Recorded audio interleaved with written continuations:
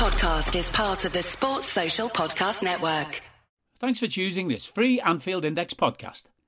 If you'd prefer to listen to this or any of our other shows without adverts, then now's the time to check out Anfield Index Pro. With AI Pro, you can supercharge your entire listening experience. You'll not only get all of our podcasts without the ads, but you'll have them far faster with our Quick Publish feature available exclusively for subscribers. AI Pro also puts you in the heart of our sound studio, with an option to listen to many of our shows live and interact with the podcasters in real time as the shows are recording. Upgrading couldn't be easier. AI Pro is available on all popular podcast platforms, and we have our own apps for Apple and Android. Just head on over to AnfieldIndexPro.com and get started today.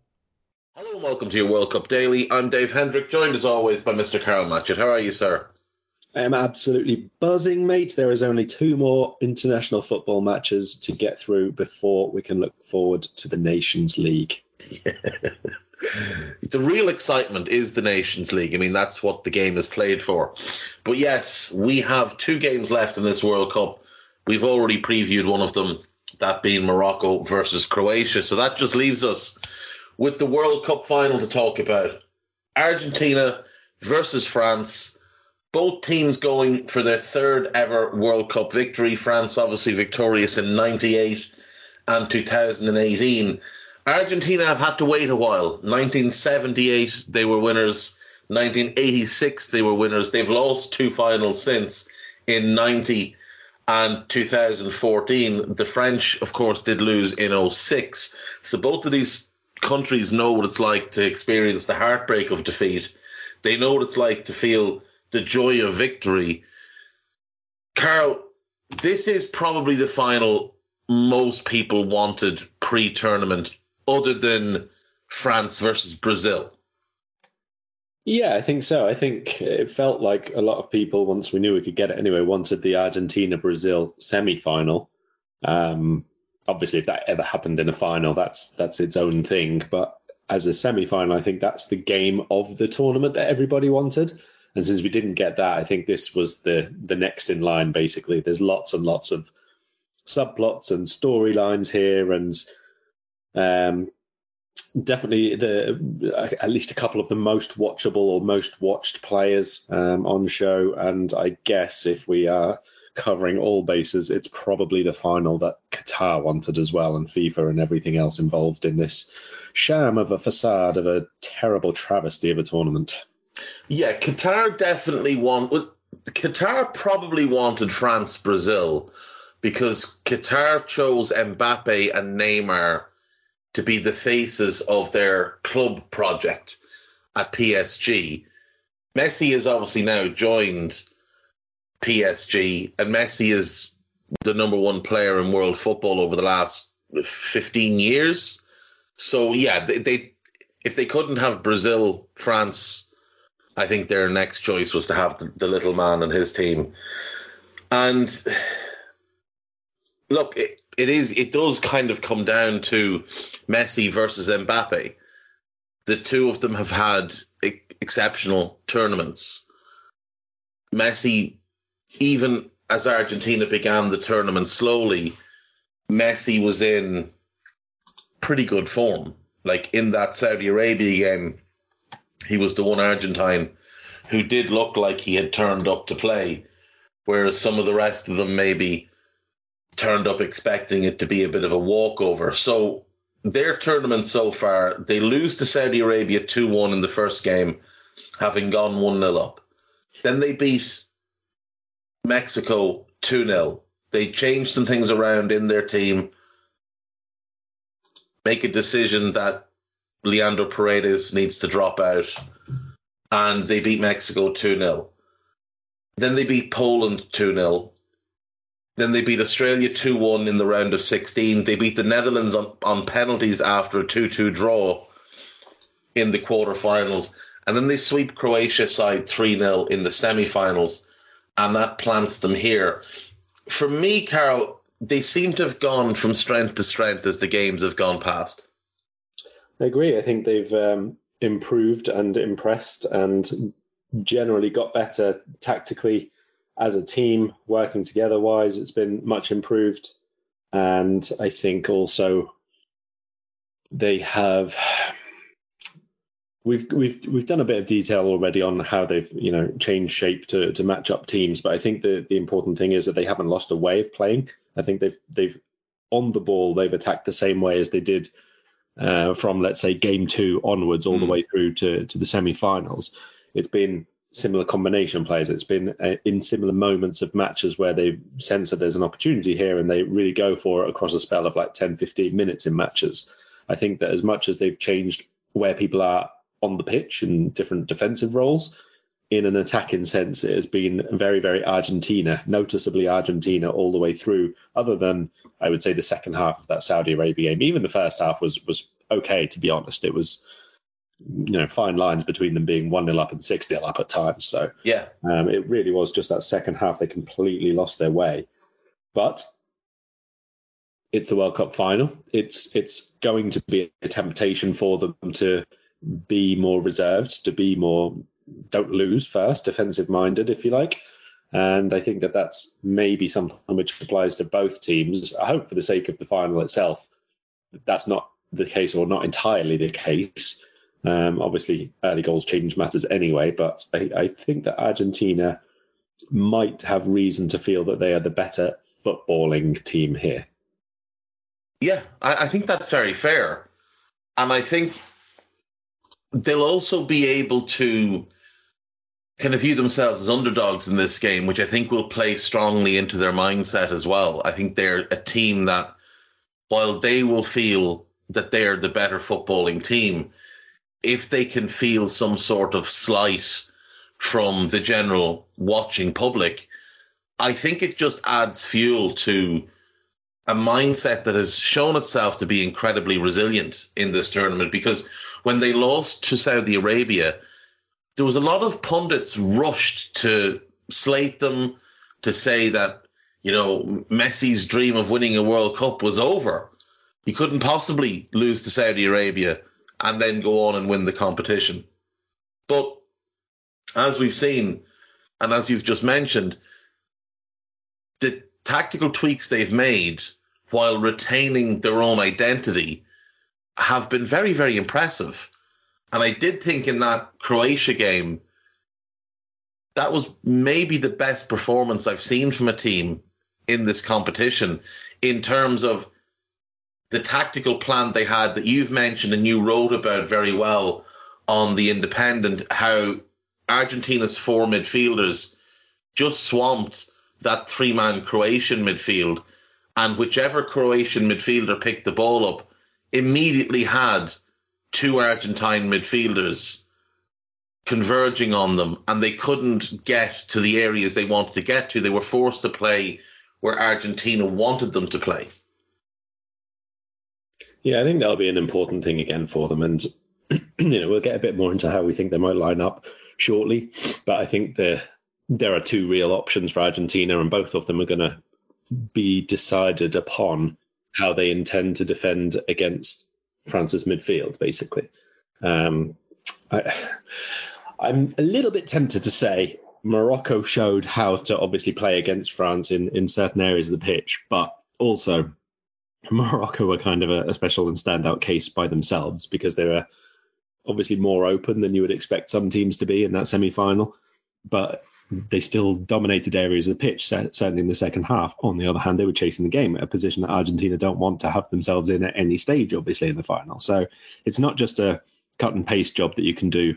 Argentina still have to have their own identity, let's say, defensively as well as offensively.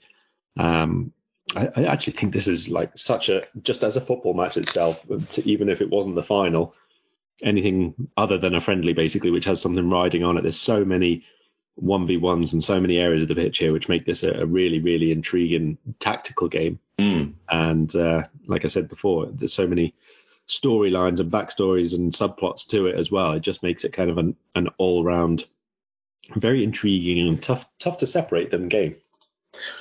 It does for sure. Now, so the French beat Australia 4-1, beat Denmark 2-1, lost 1-0 to Tunisia, but played a very rotated squad. beat Poland 3-1 in the round of 16, beat England 2-1 in the quarterfinals, and then, as you've mentioned, beat Morocco 2-0 in the semi-finals. There's been some criticism of France over the past couple of games because of how they're setting themselves up, playing quite a deep block, inviting a lot of pressure, allowing the opposition to have the ball. But isn't that the smart thing to do when you can put trust and faith into your defenders and know that you have game changers on both flanks and in that number 10 position going the opposite direction? I mean, you could be talking about either team there, mate, with that. Exactly. But Argentina haven't been criticised for it, whereas France, I think because France are the reigning champions. Yeah, I think that's the thing, isn't it? More is expected of them just because they won it last time. And last time it was quite explosive and dynamic, and seeing, obviously, Mbappe almost come to life. But I think it's easy to overlook the fact that that was visible because they were playing at times quite similar. You know, you could see the pace and the speed of them on the break because it was on the break, and they were hitting teams on the break at times. It wasn't always a completely dominant side. And I don't think that there's anything wrong when you haven't got all the same players to play in a slightly different way. I mean, you wouldn't expect them to just, endlessly, repeatedly make somebody do the Blaise Matuidi job, would you? When he's no longer with the squad and when they don't have that exact repeat player to come in and plug that gap, they have to find different ways of doing it. Like Adrien Rabiot, they didn't have an Adrien Rabiot last time, really. He's maybe playing more or less the Paul Pogba role, but he's not playing in the same way as Pogba did. He's not getting anywhere near as advanced as Pogba did. He's not playing with a direct number 10 ahead of him all the time. It's a different side, and I think that what Deschamps has really managed to do is allow the best players to play in a particular way which suits their game within the team structure. I don't think there's anything wrong with backing your defensive capabilities at all, especially once you're already heading games. It's not like they're sitting back and waiting for the teams to open up. They've led matches and then gone a little bit more defensive minded and compact and everything, because why not? You've got rapid players like that, Dembele on one side and Mbappe on the other. If teams overcommit against you, there's your killer second goal, or at least the chances for it. And we have seen that several times already. So there's absolutely no wrong way to get to a World Cup final as far as I'm concerned. No, definitely not. And there is this myth that they dominated the ball in the entirety of the last World Cup. But, I mean, you can quickly disprove that. Against Australia, they had more of the ball, 55% to 45%. But they had less of the ball against Peru, 43% to 57%. Against Denmark, they had 68% of the ball, which is the most in the tournament, but the game ended 0-0 because they couldn't find a way to break the Danes down. In the round of 16 game where they knocked out Argentina, they had 39% of the ball. In the quarterfinal game against Uruguay, they did have 62% of the ball, but that's Uruguay. That's what Uruguay do. They give you the ball. They don't want the ball. And as much as you might not want the ball, they want the ball even less. In the semi-final, they had 36% of the ball against Belgium. And in the final, they had 34% of the ball against Croatia. They won the World Cup largely with the same mindset and mentality as they've had this time. There are definite tweaks to the shape and formation and to certain individual roles. Like you said, Paul Pogba had a specific role in that team. The reason he was able to have a specific role in that team is because he had Matuidi and Kante either side of him, and between them they have about 43 lungs, and they were able to do all of the running for him and allow him to play central and get forward and dictate games and things like that. They don't have that now. Nobody has been given that much license to have kind of a free role. This team is a lot more, I think they work harder off the ball than that team did. There's obviously, some holdovers, Lloris, Varane, Mbappe, Griezmann and Giroud. They all played in the last final. They'll all play in this final. Lucas Hernandez probably would have, but he got injured, so his brother will play. It's funny to see Samuel Umtiti's name there and know what's happened to his career since. But yeah, there is this idea that France won the World Cup last time out playing this swashbuckling style of football that just didn't happen. They, like you said, they countered teams to death. They would get a goal and then they would bed in and just be like, right, well, come and score. Come and attack us and see what happens. And that fella over there, he's going to absolutely rinse you. And that's what happened throughout the tournament. They would bed in and just give it to Mbappe and he'd create absolute chaos, or they'd play through Pogba in midfield and he'd open things up. They're playing the same way, and it's an identity that I think, to his credit, Deschamps has gotten complete buy-in from this group of players. Now, they are potentially going to be without Rabiot, without Kingsley Coman, and without Upamecano for the final. The hope is apparently that Rabiot is going to be okay. Upamecano, they may be better off if he's not available, because it will force Deschamps to play Konate. And Konate has been significantly better in this competition than Upamecano. Yeah. And then Kingsley Coman, it's a little bit unfortunate because you mentioned it in our last podcast, Ousmane Dembele hasn't had a particularly good tournament. Kingsley Coman will be the natural alternative to him. And if Coman's not an option, it's just going to be... Now, it was probably going to be Dembele anyway, but at least it would have been a decision if Coman was at 100%. But if he's at less than 100%, it makes it quite easy for Deschamps to just stick with what he has. Yeah, I mean, I wouldn't expect that he would suddenly change Dembele for the final after he started all the other ones anyway, to be honest. But even having the alternative on the bench or the option off the bench to change it, or, you know, even a half-time swap, we haven't really seen too much of that from France, but the option is there if it's not working in an attacking sense. I think Dembele, to be fair, has been doing like quite an important role tactically for the team, but I just think that on the ball, he's not actually been anywhere near his best. Just to clarify what we really think of him, he's very good as an outlet for them. Obviously, he's one of the first balls that they do look for if it's not going to Mbappe, and he has linked well with Griezmann at times as well in that channel. But we know he's capable of a lot more in the 1v1s. He hasn't really been much of a goal threat, I don't think. More expected of him, basically, considering the last few months that he's had, which is really the only good few months that he's had since the last World Cup. It's been quite the career circle, let's say, between World Cups for Dembele. But other than that, I think they have to have Rabiot back. I think it was illness, wasn't it, that he was out with rather than injury. So you would imagine that he's not going to miss the World Cup final unless he's literally can't get out of bed. That kind of illness. So fingers crossed for him, because he deserves it. He's been one of their best players. I genuinely think that he might go with Konate now. I've kind of talked myself completely the other way around to what I was thinking afterwards, because Konate was just so good in that semi-final. It's a show-stoppingly good performance that he produced there. And I do think that against the movement and the aggression that Argentina have in that attack, when it's Alvarez on one side and maybe De Paul sort of joining in a little bit as well. Obviously, the ability of Messi is its own thing, and it doesn't matter which defender you have sometimes. But against the rest of it, I do think Konate surely now has the edge on Upamecano. So maybe Deschamps kind of uses that as his leverage anyway, even if Upamecano has recovered. Just says, let's World Cup final, we can't take the risk, basically. So it's Konate, and it was going to be him anyway, but he's using that as his reasoning as such. I wouldn't be surprised if that's the case. No, and neither would I.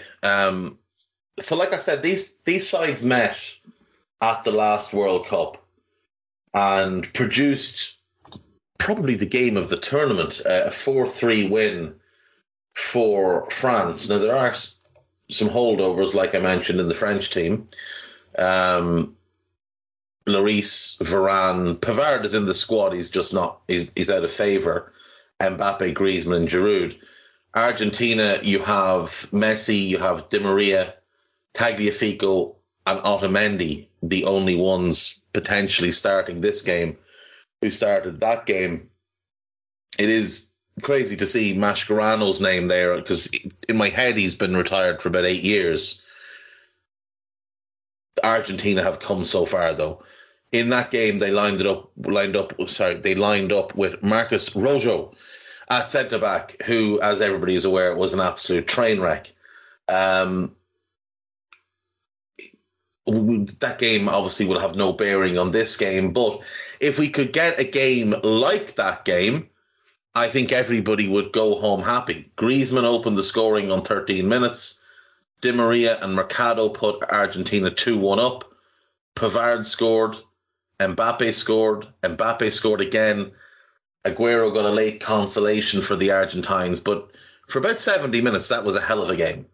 And both teams really tore into each other and produced magic. And if we can get a little bit of magic in this game on Sunday, Carl, I think everybody would be happy. I won't expect 7 goals. I think it would be probably the biggest shock you can imagine if there were 7 goals in the final. But I do think there will be goals from both teams, because I do think there are some weak links in both teams defensively. Even if Ibu starts, Koundé's not playing at his very best. Theo has had a couple of shaky games, the England game the most shaky of them, but he also, given how much he attacks, there can often be space left in behind him. You feel like if it's not Rabiot in midfield, there might be a bit of space to play between the lines for Argentina, which is where Messi will live. And then for Argentina, you're not going to be in love with either left-back option. And Otamendi is a player that he's had a good tournament, but there's always an error just lurking around the corner with him. And would you really be surprised if either Emi Martinez or Hugo Lloris made somewhat of a howler in this final? Yeah, I mean, I'd be a lot more surprised if it was Martinez than if it was Lloris. Yeah, Lloris, I think, has played very well in some games, actually. I think that, again, a little bit of a dodgy game earlier in the tournament, but overall, I think his performances have been good, like consistently good compared to what he produces week to week in the Premier League these days. I feel like the biggest loss for France might be Rabiot if he doesn't play. I think that makes a huge difference to how this game might pan out. Like, he's been that good for them, and not just the fact that he's been that good, but the fact that it's been Fofana keeps coming in for him and hasn't been that good. And if it's Fofana again in the final, either he needs to raise his game enormously, or Argentina suddenly have a very, very big advantage in that area of the pitch. And it's not the be-all and end-all. We discussed the fact that across the quarters, the 4 quarters and the 2 semis, only one team who had more possession actually went on to progress. And that was only a very marginal more percentage of the ball. So it doesn't mean everything in itself, but it's not so much the having the ball as the ability to do stuff with it. And if Rabiot isn't there, if they're not controlling that area of the pitch, they are going to get the opportunity to give the ball more to McAllister, give the ball more to Messi, feed passes a little bit more through to Alvarez maybe. And that's where obviously the danger for Argentina is going to come from. It's not necessarily that they might dominate possession or have more of the possession, but the fact that it might be in such key areas around their best players that it makes the difference in terms of real scoring chances. I think that the biggest call that Argentina have got to make is whether to go 4-4-2 or 3-5-2. I think they have the option to do both. He's obviously gone to the 3 at the back in 2 of the knockout matches during the game and started it against the Netherlands. So it's obviously their, let's say, secondary system at the moment. But whether or not they start it here, I think you have to have the 3 in midfield against France to begin with. But the good thing for Argentina is when they play the 3 at the back, it is 3 in the middle and it's 2 up front. The 2 up front, I think, has to stay. I mentioned this again in after the semi-finals, that getting Messi and Alvarez so close together has really benefited Messi because Alvarez does a lot more of the running, a lot more of the work rate for him, but that in turn benefits Argentina. So you have to keep the 2 together. So that's why I think it's the 4-4-2 or the 3-5-2 as such. So you're still going to be able to match up in midfield and keep your attacking pairing together, whichever system of those it is. The other defensive decision then obviously is how do you deal with him. 3-5-2 is going to obviously allow a central defensive cover in that channel, which would be Romero behind the fullback, the wingback. Whereas if you go 4-4-2, it's a little bit more man-to-man almost. And Nahuel, I think, is fine in terms of the speed and the running and the defensive awareness. But individually in defensive moments, he is still a little raw. He's still a little bit untested at the very, very highest of consistent levels. So that's a big choice that they have to make. And I think it will be, again, I think we might have discussed this when it was Guy's team in the tournament. If it's wing backs, I'd say Acuna starts. If it's full backs, Tagliafico. Yeah. So I think Deschamps only has one big decision to make, because if Rabiot's fit, well, actually, no, he has one definitely to make, and he has one potentially to make. So if Rabiot's fit, Rabiot starts. If he's not able to play, he has a decision to make there. Does he give Fofana another opportunity despite the fact he has largely stanked the place out in both starts so far? Or does he roll the dice and play Eduardo Camavinga? My assumption is he'll play Fofana, but the hope will be obviously that Rabiot starts. The big decision he does have to make is Ibu versus Upamecano. It shouldn't be as tough a decision, but he's a very loyal manager, and Upamecano has been his first choice. Ibu has been significantly better, though, and that's where he should land. Scaloni, on the other hand, does have more big decisions to make. Like you said, does he go with the 4-4-2 and try and just, bed in, do the things that worked against Croatia? The midfield battle will be slightly different, but they can still outnumber France 4-3 in there. Just play it a little bit narrower, a little bit more compact, and make your wide midfielders aware that not only are you going to have to play narrow, you're going to have to get back and help those fullbacks as well, because that's where the big threat from France will come from. Or does he go 3-5-2? Again, like you said, left back is a big choice for him. And I think you're right. Acuna, if it's wing backs, Tagliafico, if it is the 4-4-2. And the big decision in terms of, do you want to play the 3-5-2 or the 3-5-2 or the 4-4-2 is, who do you trust more in a final? Do you trust Lisandro Martinez or do you trust Leandro Paredes? Because that's basically who you're mainly picking between. If it's 4-4-2, Paredes starts. If it's 3-5-2, it will be Martinez. I would be inclined to say I would trust Paredes more from the start of this game. But I can see the logic in going with the wing-backs, because you can put your wing-backs up tight against Mbappe and Dembele, and then you have Romero and Martinez who are comfortable in those channels. Should the wing-backs get beaten, those two are comfortable and quick enough to get out and sweep up in behind them. Scaloni has big decisions to make, and I think if he gets it right, I do think Argentina win the game. That's kind of where I'm leaning right now. I think this game will come down to the possession game and who wins the possession game. And by that, I of course mean, which team can force the opposition to have more of the ball? If Argentina can force France to have the majority of possession, I think that plays strongly into their hands. And the same vice versa. If France can make Argentina have the ball, that is what France want them to do.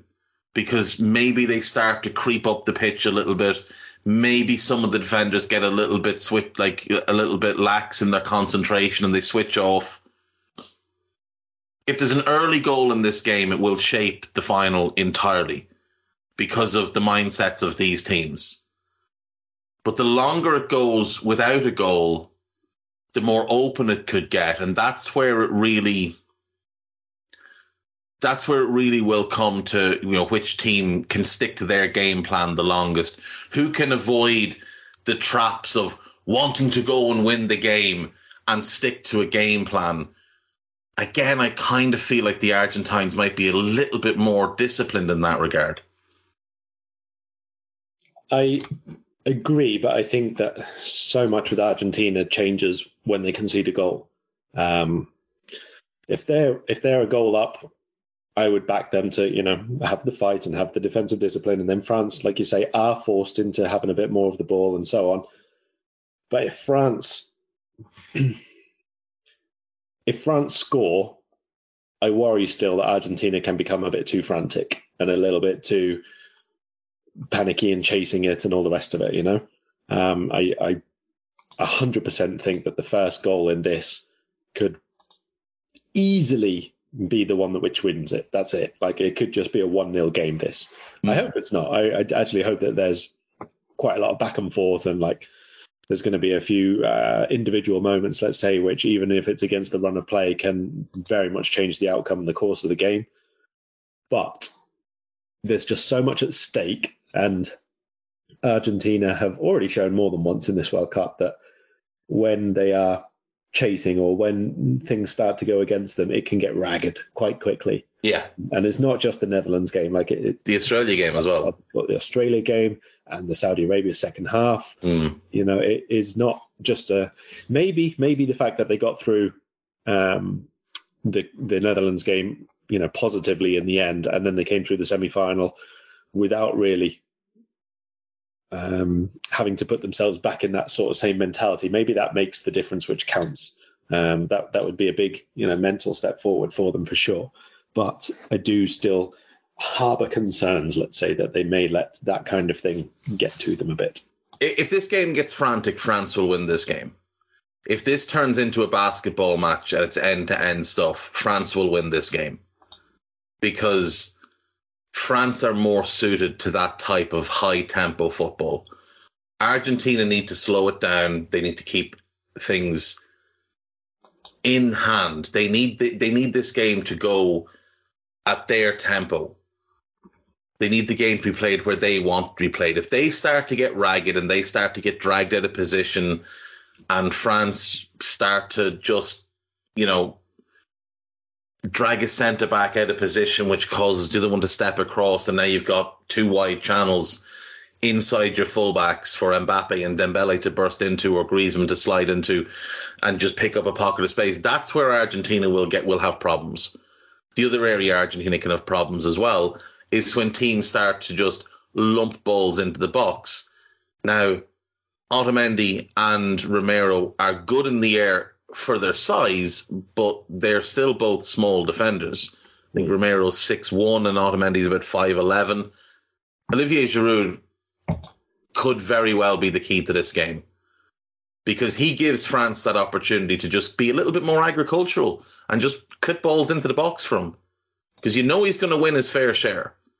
And if he's winning them and directing headers on goal, or more dangerously for Argentina, if he's knocking balls down to that onrushing three who play behind him, and Argentina's midfield is not fully switched on, there's chances for Mbappe, for Griezmann, and for Dembele. I think France have more ways to win the game. I think Argentina needed to go to plan, but I backed them to force it to plan. So you're going on Argentina win? I'm going to pick Argentina to win. I've picked France to win since pre-tournament. And this is... no, it's not probably. This is definitely my heart overruling my head. I want Argentina to win this final. Yeah. Because I want Lionel Messi to win a World Cup. And it's not because it would settle any GOAT debate or any of that nonsense. This game does not impact on what he has been as a player in any way. What it will do, though, is it will give him what he's always been denied, which is the adulation in his homeland. He'll never be as adored as Diego. He'll never be held up like Diego. Diego's not considered a man in Argentina. He's a god in Argentina. And Messi will never be that. But Argentina's relationship with Messi has always been quite a cold one. And he's always been looked at almost as if he's not fully one of them, because he left so early, and his entire rise was at Barcelona. Diego made his name in Argentina, and he brought eyes to Argentina. Messi didn't. And I want him to get that adulation because he deserves it, because he is the best player that we've seen in the last 30 years. And I've said before, I will always say, until somebody else impresses me more, the best player I believe that we've ever had was Diego Maradona. But I think Messi's the greatest player we've ever had, because he hit a level of, this is the best player in the world. And for 12 years, he sustained that level. He was the best player in the world from 08 to 20. Nobody in the history of the game has been the best player in the world for that long. And the fact that he doesn't have 12 Ballon d'Ors just goes to show that that fucking award is a nonsense. This guy was head and shoulders above everybody else for 12 years. It's ludicrous. It's ridiculous, the things that he's done. And his legacy is secure no matter what. But I want him to have that adulation in his homeland. And that's the biggest reason I want him to win this competition. My brain says France have more ways to win. France will win the game. But I'm going to go for an Argentina win. I'm going to go 2-1 to Argentina. Yeah, I'm the same as you in that I actually want Argentina to win this now, but I am going to stick with who I've said all the way through since the beginning, and I'll stick with France. So I'll go same score, other way round. Yeah, I mean, that is the logical thing to do. I'm allowing myself to be illogical, which I do quite often, obviously. Yeah, and look, the World Cup has been highly illogical at times. Yeah. We've kind of ended up with a logical final, if you like, but in the most illogical of ways. Yeah, completely. Like, nobody would have thought, like, everybody... France were clearly the favourite. If everything went to plan, France were clearly the favourites to end up in the final. The only team that looked like they could stop them along the way when you did a pre-tournament bracket was Portugal. We might get Portugal at their apex could stop them because they have not the same level of talent, but a very similar level of talent. But the other side, I think a lot of people looked and thought it'll be Argentina or Brazil. But no one had Morocco in the semi-final bracket. No one, pre-tournament, no one looked at Morocco and Croatia and thought they're definitely two of the semi-finalists. Yeah, because they were in a group of Belgium, and there was an assumption that Belgium would come out of it. Like, no one had Saudi Arabia beating Argentina in the first game, and I think when that happened, a lot of people wrote Argentina off, as I said earlier. I just think it's been, like you said, a completely illogical World Cup that's given us a logical final. But I want an illogical end. And there's part of me that would love, like, if it was anyone else, I'd be 100% backing France if they were playing anyone else. Because I'd love to see the history of back-to-back World Cups, because we've only ever seen it twice. Italy in 34 and 38, and Brazil in 58 and 62. So it's been 60 years since anyone retained the World Cup, and I kind of look at the French team and the squad and the under 21s and think, 2 might not be the end of it. They could win 3 or 4 in a row because they've got that much ridiculous talent. And it's not an impossibility, because the World Cup is only every 4 years. It's not an impossibility that in 4 years they could win it again, and then following that they could win it again. There's just so much talent there, but I want Messi to have his moment. And there's other players in that squad as well, like Enzo Fernandez. How amazing would it be to have the rise that Enzo has had over the last 6 months, from playing for River Plate, going to Benfica, making his name in Europe, and all of a sudden he's now a foundational piece. Alexis McAllister. Imagine if Brighton and Hove Albion, imagine the Brighton and Hove Albion tweet, "We have a World Cup winner."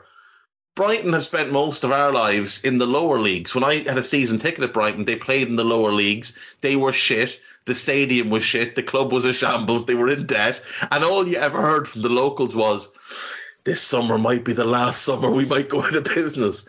And now here they are with a player in a World Cup final like this. Aston Villa, they've been garbage. They're managed by Unai Emery now, which is to your delight. And their goalkeepers playing in a World Cup final. Like, there's good stories out of this Argentine team. And, like, I love Christian Romero as well. So, yeah, I mean, it's mostly Messi, but there's a few others there that I'd like to see. I'd like to see have their triumph. But, yeah, so I'll go 2-1 to Argentina. You've got 2-1 France. We'll bring Guy in and we'll get a deciding vote. Guy, prediction for the final. 4-3 Argentina. Beautiful. That's the best final ever, if that. That's literally the best final ever. But what we want is Argentina 4-0 up by half time, and France just throw caution to the wind and get an early goal, and then it's just chaos. Carnage. And we get like 12 minutes of stoppage time just because. Yeah, that's what we want. Right, guys, stick with us then. Let's do, before we go, let's do players of your player of the tournament. Carl, start with you. Who's your player of the tournament? I think it's only between two now. Obviously, Mbappe was definitely in the running earlier on, but I think over the last two knockout games, Griezmann has eclipsed him. So I think it's between him and Messi, personally. And in terms of the golden ball, I would be absolutely okay with it being determined out of the two who has the better final overall. But for naming it right now, I think I would have to go Messi just about. Yeah, and I agree with 100% with what you've said. I think it is those two. I think if Mbappe were to do something ludicrous in the final, like score a hat-trick, yeah, you could absolutely warrant giving it to him, because through the group stage and round of 16, he was the best player at the tournament.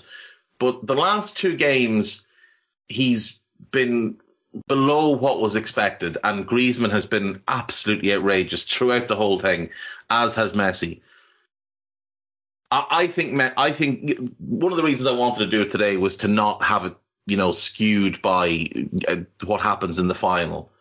Though, as you mentioned pre-tournament, it often goes to a player on the losing side rather than a player on the winning side in the final. So, Messi could have more heartbreak but be voted player of the tournament as he was in 2014. So I'll go Messi as well. Guy, who's your player of the tournament? Because I hope Argentina win, I'll go Griezmann.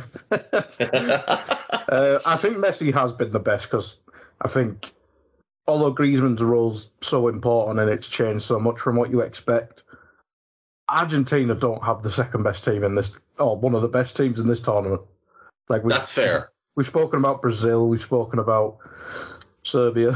But no, I think Messi, without Messi, I don't think Argentina get this far.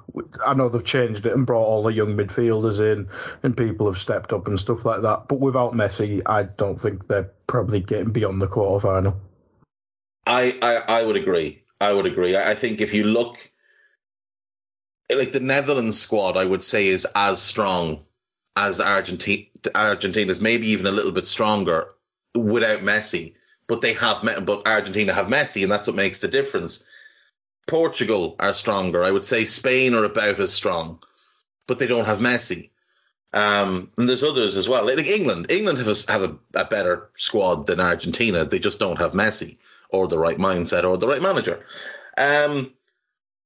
Right, young player of the tournament. Guy, we'll go to you first. An under 20, a 23 and under player who for you has been the best at the tournament. How old is Julian Alvarez?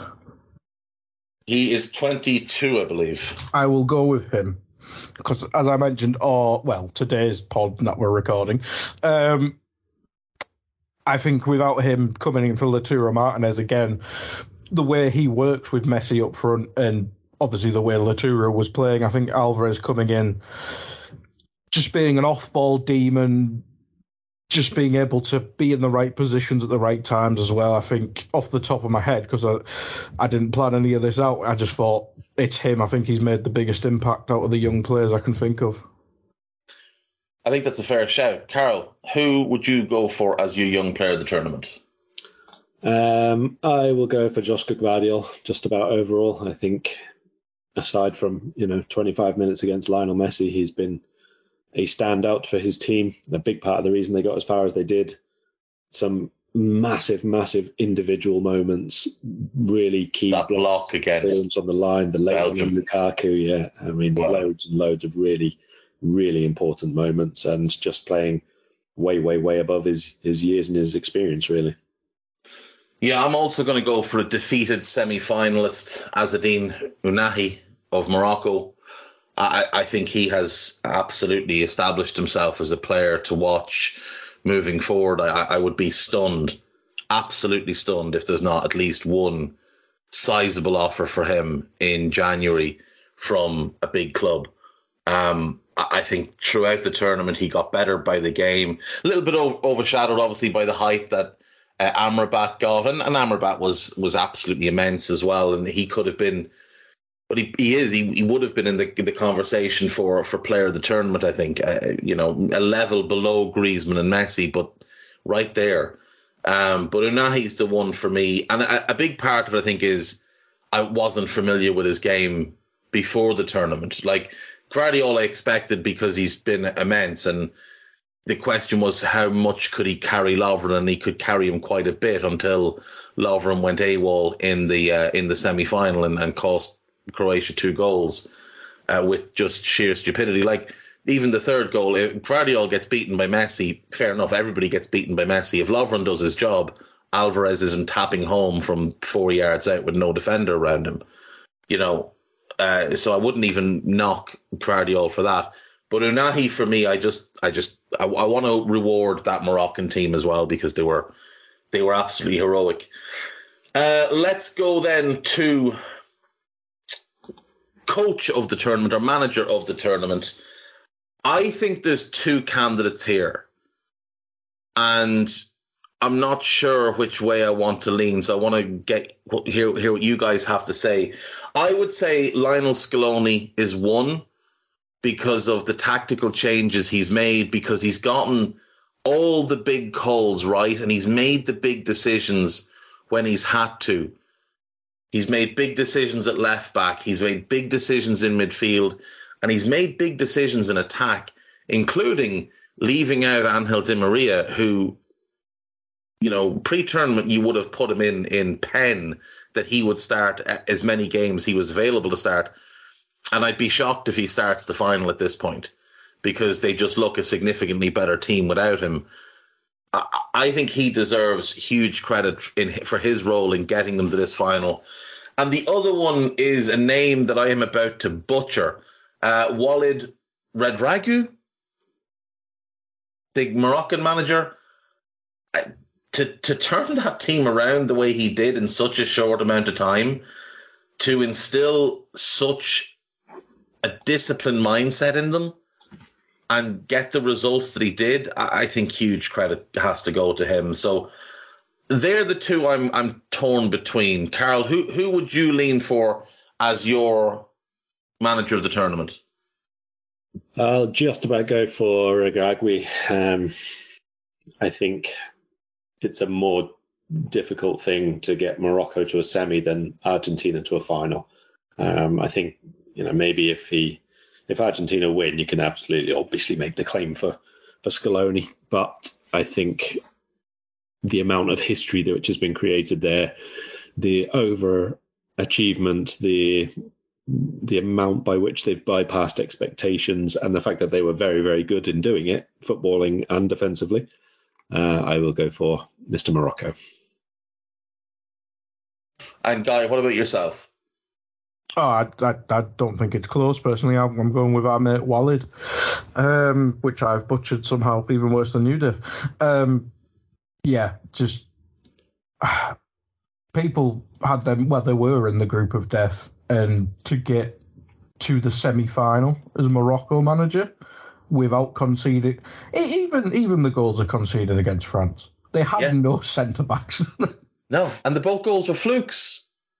Exactly. So to create a system that was that efficient, that effective, in such a short period of time, because what was it, 8 games he's had as manager now, or 9 games with the third place playoff? That's insane. And he's made history, and hopefully they get third tomorrow. So really, it's just it's unthinkable that they came third or fourth in this tournament. So I just want to read you this line from his Wikipedia page. On the 31st of August 2022, Regragui was appointed as the new head coach for the Moroccan national team after the dismissal of former head coach Vahid Halilhodžić. So October 31st, the World Cup is starting in November. This is the line, though. Critics were unhappy with Regragui's appointment and derisively nicknamed him Avocado Head. I wonder how the critics feel now.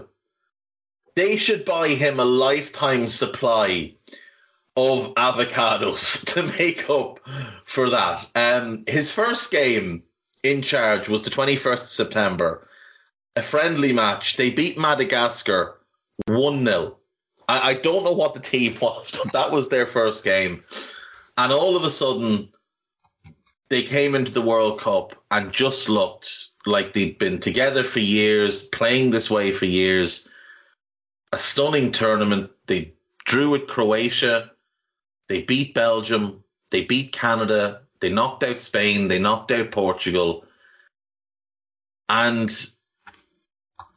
it was just a step too far, unfortunately, against France. The injuries mounted up.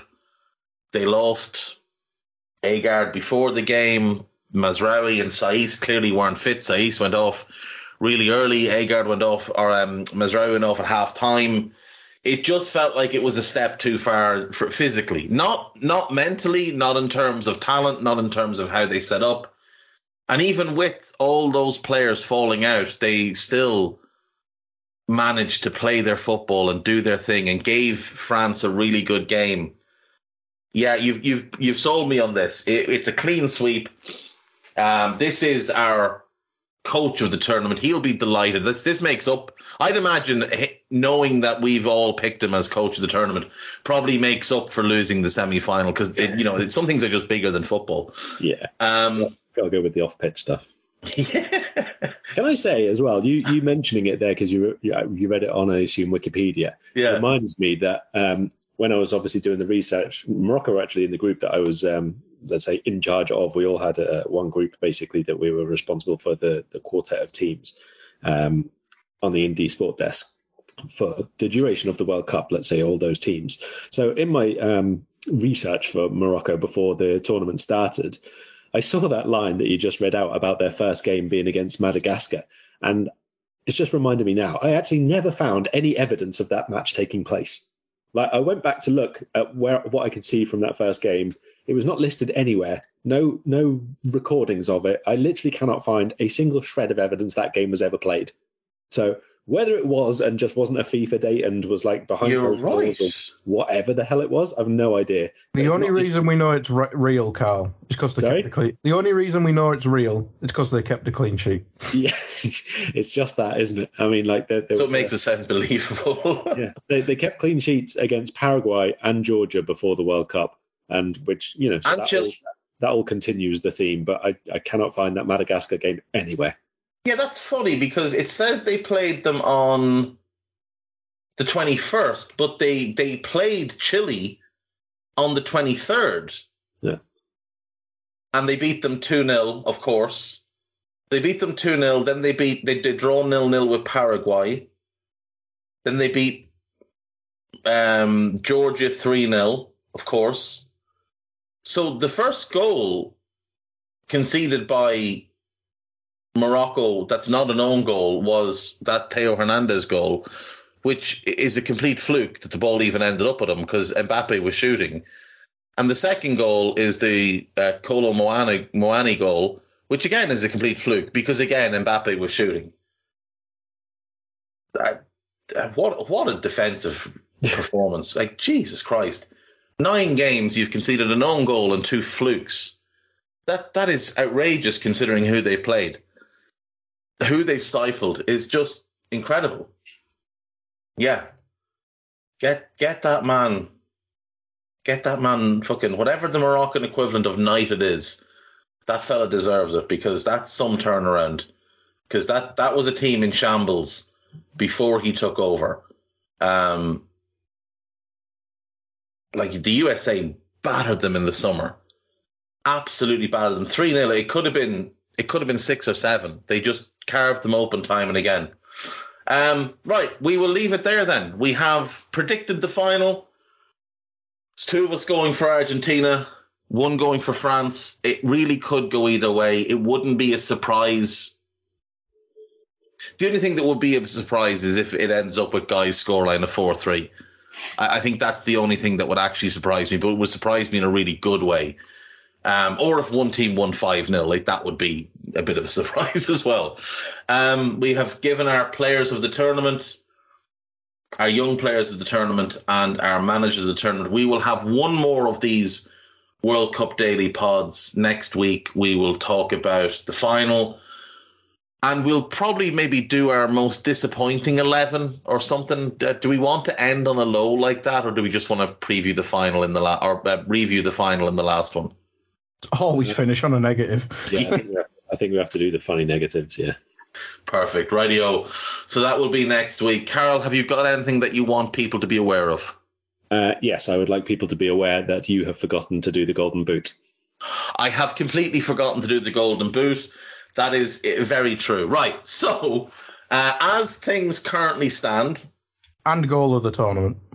Oh, I didn't even think of that. Right, okay. We're saving that until after, because that's going to be in the final itself. Ooh. Fair. That's going to be the 4-3 winner. Oh. Right, Golden Boot. Lionel Messi has 5. Kylian Mbappe has 5. Julian Alvarez has 4.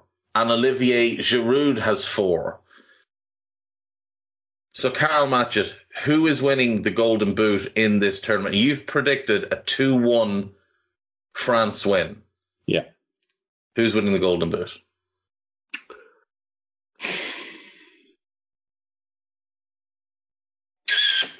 After goals, it's assists. Should point that out. So if they finish level, it goes to assists. If they still finish level, it goes to minutes played. So at the moment, neither Alvarez nor Giroud have have an assist. Mbappe has 2 and Messi has 3. So Messi is technically ahead at the minute. But if Mbappe equals him with an assist and neither of them score, Mbappe will win it on minutes played because he's like a full game fewer than Messi is. So it is marginally Messi at the minute if neither of them do anything. But if France are scoring 2, I have to imagine Mbappe does something for one of them. So I'm going to go with Mbappe just by maths. And Guy Drinkle, who's your pick for Golden Boot? Julian Alvarez is getting all 4 goals for Argentina. You're getting a Julian Alvarez tattoo after this World Cup, aren't you? I like an FM region, you know. He doesn't really exist, does he? It's a bit disappointing that Guy is such a fanboy of a Man City forward, isn't it? You have to. If we ever sign anyone from South America, I will change my ways, but we will never do that. We only buy people for 80 mil after they've come to Europe. Yeah. We don't spend 80 mil, I should say. It is just a bit mad to think that him and Enzo moved for a combined 30 million and we were too scared to do it because we watched them both for 2 years. I really think it'll be Messi, though. I think it'll be Messi because I'm going 2-1 to Argentina, and if Argentina score 2 goals, Messi is going to be involved in at least one of them, probably both. So and Argentina are definitely getting a penalty again. Well, there's the thing. France have had a couple of questionable decisions go in their favour, as have Argentina. So maybe it comes down to who the refs like more. If Teo plays like he does against did against England, Messi will get 5 penalties in this game. True. Do you know, we'll finish on this. My favourite Messi thing right now is the villain arc of just being a complete prick pre and post game. I love it. I think it's what he's needed for a long time. I just think he is going to, by sheer force of will, make this a really competitive game. And if he can pull off a bit of magic, that's where Argentina win it. So I'll go for him to win the Golden Boot, to go with his Golden Ball. And then that will be his last World Cup match. He'll probably play at the next Copa America because they're defending champions. And if they could go to that, having won this and win the Copa as well, they would match what Spain did in winning 3 successive international tournaments. And then he'll have been part of one of the greatest international teams of all time, or one of the most successful international teams of all time, and one of the greatest and or most successful club teams of all time. And that, I think, will matter a lot to him, because unlike the man who has been fakely compared to him for a decade, team is what matters to Lionel Messi. Team success, not individual success. And yeah, I think that's why he warrants this. Is there actually any work that you've done that you would like to make people aware of? I'll plug them on the last one after the final. Cool enough. Give Carl's Twitter a follow, at Carl Matchett. You'll find most of his work linked there, or just go to the Independent website and read what has been very, very good coverage. Some people are under the impression that there's a paywall on the Independent. There's not. When that little message thing pops up, if you just click "I'll try later," it disappears and you can just read the work that is being done. And it has been very good work and very important work by Miguel Delaney, who has been at the tournament, highlighting some of the issues around the World Cup. So do make sure you check all of that out. Follow Guy Drinkle at Guy Drinkle, and we'll see you after the final. Bye-bye. We hope you enjoyed listening to this Anfield Index show. Please be sure to subscribe to our channel so future podcasts find their way to your device automatically. There's nothing quite like fan engagement, and we'd love to know what you think of anything discussed on this show. The best way to get in touch is over on our free Discord community, where both podcasters and listeners debate the hottest LFC topics 24/7. Sign up free now at AnfieldIndex.com/Discord. You won't regret it. You can also follow us on Twitter at Anfield Index, and find us on Facebook by searching for Anfield Index. Oh, and before you go, we'd love it if you could leave us a 5-star review on your favourite podcast app. It only takes a couple of seconds, and it means the world to the people who create these free shows. Sports Social Podcast Network.